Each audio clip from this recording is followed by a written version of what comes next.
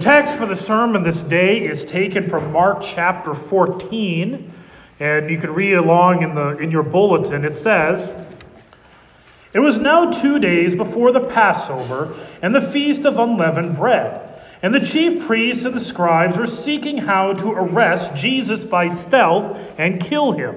For they said, 'Not during the feast, lest there be an uproar from the people.'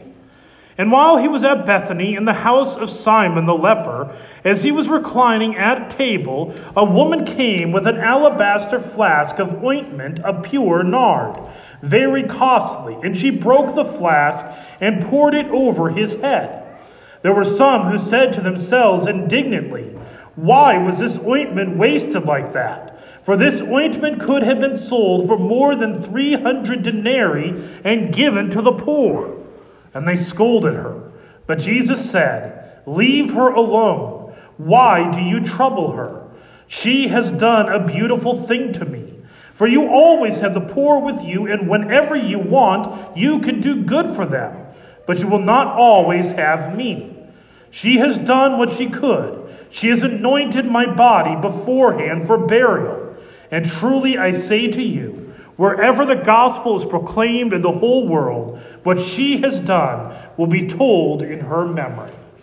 This is the text.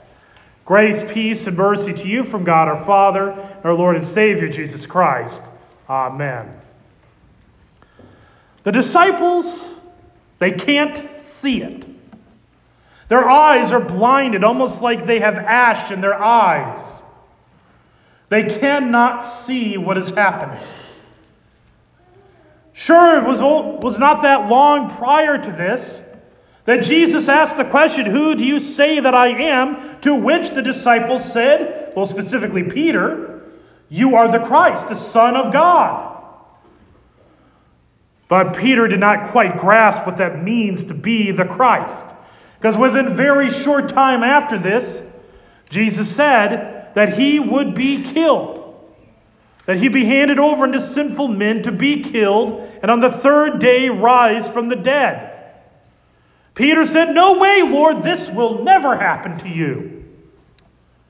Jesus says, "Get behind me, Satan." See, the disciples, they were kind of running on cloud nine. They had been seeing Jesus do these really awesome things. They saw him feed 5,000 people with 5 loaves of bread and 2 fish. They saw him make the blind to see, the deaf to hear, the mute to speak, the lame to walk. They saw him even walk on water. And again, he has fed 4,000 people with 7 loaves of bread and some fish. And they're right beside him. They're right beside this awesome Messiah, this prophet who's doing these cool things. You know, you got to be close to the glory, close to the cool one, and maybe you will look a little bit better. But the thing is, and quite easily, we love to look at the glorious Jesus, the one that, for instance, we heard about this past Sunday in the Mount of Transfiguration. He's glowing. That Jesus is easy to look at, we think. We think that we're not too bad. We think that we can come closer. But as Pastor Salcido said on Sunday, that's how you end up a crispy critter. We think that we are not that bad. It is the age-old problem to convince ourselves that, you know, I've got my problems, I got my issues, but I'm not as bad as that guy or this person over here. We always like to convince ourselves that we are okay. The ash upon your forehead. Do you hear the words that were said to every single one? Remember, you are dust, and to dust you shall return. This is a call back to Genesis 3 when Adam and Eve had fallen into sin, which, by the way, is the Old Testament reading for this Sunday. He told they were made from the dust, and to the dust they would return. When we say those words to you, we are telling you that you are going to die. And by the way, to give you just the reality of how striking that is, in our congregation, we have quite a spread in terms of ages. That means even to the infant and to the 99-year-old alike, we are saying that you are dying. That is what God said to Adam, and it is still spoken unto us. The minute you were conceived, you began to die. The ash upon your forehead, the reason it is ash, because these are words of judgment. The fact that we are dying, the fact that we will taste death, is a consequence of the reality that we are sinners. We cannot stand before a holy and righteous God. We are sinners destined for death.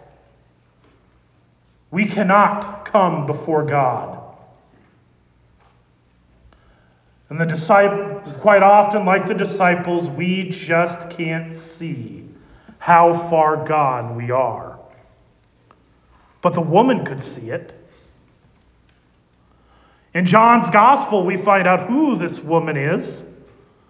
The name of the woman is Mary. Mary had actually learned quite a bit from Jesus. She had heard him speak and teach many times. And when she had heard Jesus say that he was going to be crucified. He said it 3 times to the disciples. They didn't quite get it, but Mary got it. And she could tell that the days were drawing near, that Jesus was getting very near to the point of his death. That is why when she saw that she had that expensive bottle of perfume, and when I say expensive, I want you to imagine, modern day terms, a $30,000 bottle of perfume. So more expensive than many cars. Because that's how much it was worth. It was basically worth a year's worth of wages. Think about how much you make in a year, and imagine a bottle of perfume that expensive. She took that, the most valuable thing she had, and she broke it over Jesus' head, broke the bottle over Jesus' head. She didn't just open it up a little and pour a little tiny bit. She poured all of it, so she drenched Jesus in it. The disciples saw this and they saw, what a waste. We could have sold this and we could have used this money to give to those who are in need.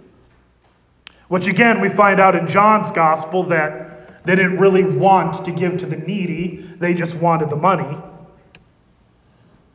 They just saw that money was being wasted. The woman, Mary, saw that as valuable as that was, the one upon whom she poured the ointment was more valuable than that. Can't help but think of that hymn, Jesus, priceless treasure, fount of purest pleasure, dearest friend of mine. That's what she saw. She knew that he was going to die. And this was the prophecy. This is what it meant to be the Christ. To be the Christ meant that he was to suffer, that he was to die. The Old Testament prophecy said it. Psalm 22 said that nails would be driven into the hands and the feet. Isaiah said that he would be led like a lamb to the slaughter. That he'd be disfigured beyond recognition. She knew he was going to die. She knew that he would not have time to be anointed for burial, and so that's what she did. She took the thing that was the most valuable possession she had. So she didn't go to the first century equivalent of Walmart and find the cheapest perfume. She took the most expensive thing she had and poured it on Christ, anointing him, preparing him for his burial. And that, the dying Savior, we don't like to look at, because it is a reminder of how much it took to purchase us, to win us. It's a reminder that you cannot make yourself good enough, that you cannot draw yourself to God's glory. It is a reminder that the only thing that could atone for God's wrath is the blood of his only Son, Jesus. That bloody, agonizing sweat, that agonizing death, love beyond measure, was the only thing that could redeem you. That woman, she saw it. With her eyes, she understood that he had to die. Now understand, she probably did not realize he was going to rise from the dead, but she did know he was going to die. She knew it had to happen. Because as Isaiah also says, by his stripes we are healed. By his wounds we are healed. See, we can't approach the glory of God. We stand as sinners. But see, that ash that's on your head, that was placed on your head, now the shape is not perfect. If you want a good chuckle, go look up there's a meme that helps you try to identify your shape. So some of you might just get the blob. Some of you need more toner. That means we ran out of ash. There's a great little meme for you. It'll give you a good chuckle. But the hope is it looks like a cross. And the reason is because even though we have the judgment of God on account of our sin, we do not wallow without hope. In fact, we stand in hope. We stand in the reality that the one who was being anointed, who went to the cross so that you may approach him in his glory.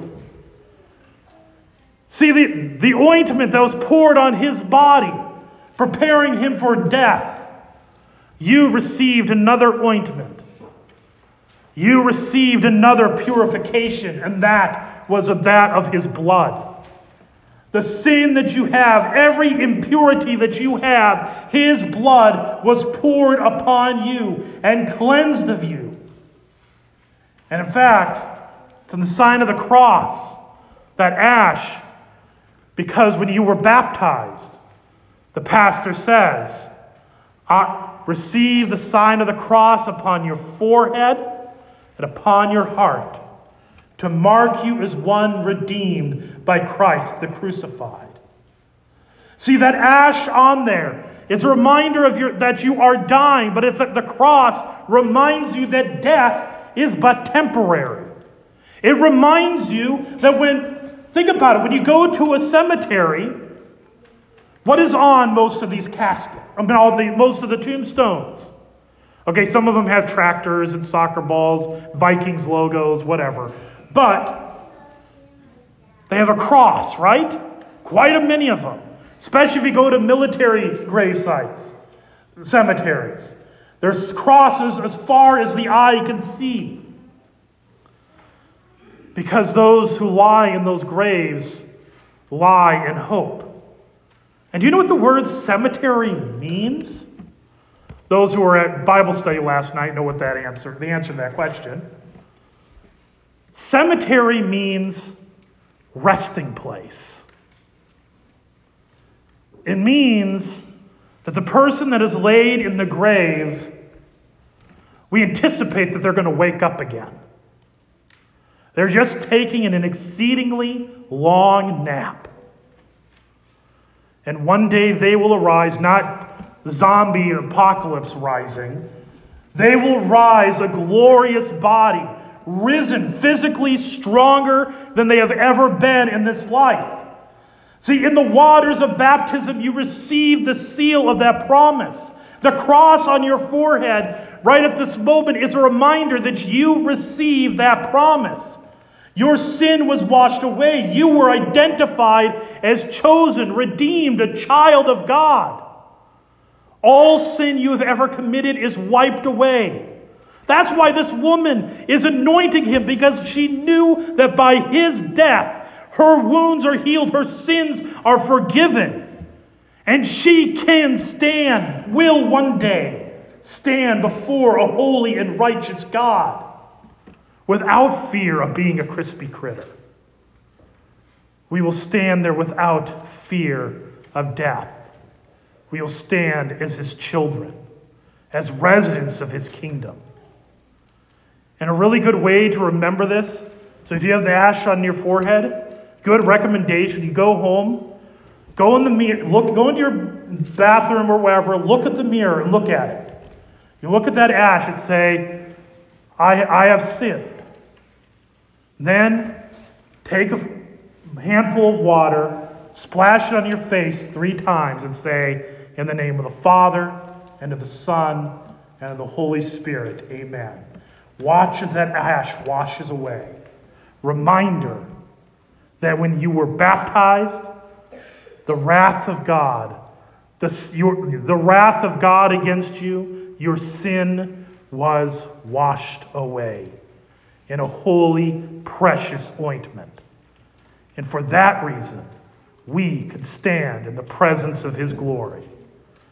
So may we ever see and look upon the cross and see that grand love and the salvation that is yours. In Jesus' name, amen. The grace, peace, and mercy of our Lord and Savior Jesus Christ keep you in the one true faith to life everlasting. Amen.